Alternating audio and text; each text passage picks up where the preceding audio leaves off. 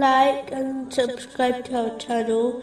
Leave your questions and feedback in the comments section. Enjoy the video. Moving on to chapter 5, verse 115. Indeed, I will send it down to you.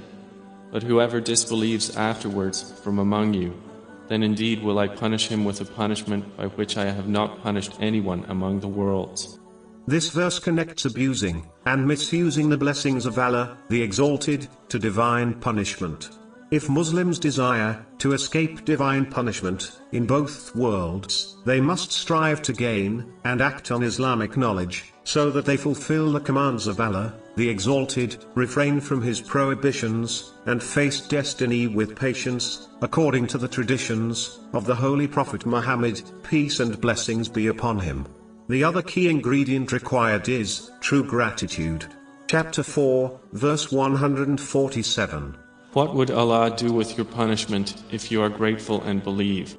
A Muslim must ensure they fulfill all three aspects of gratitude, so that they avoid becoming a denier of Allah, the Exalted, as the one who is ungrateful, in reality, scorns the one who granted them the blessings. Chapter 2, verse 152.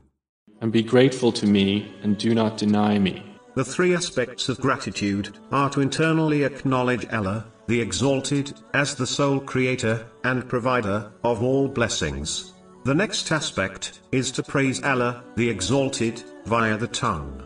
And the final and highest aspect is to practically show gratitude through one's actions, by using each blessing as prescribed by Islam in order to please Allah, the Exalted.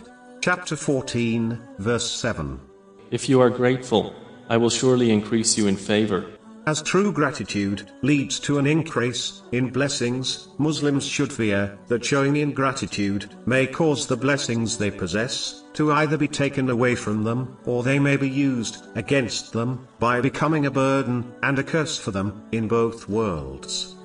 It is important to note, even if a Muslim behaves in this manner, they will still face tests and difficulties, as this is guaranteed.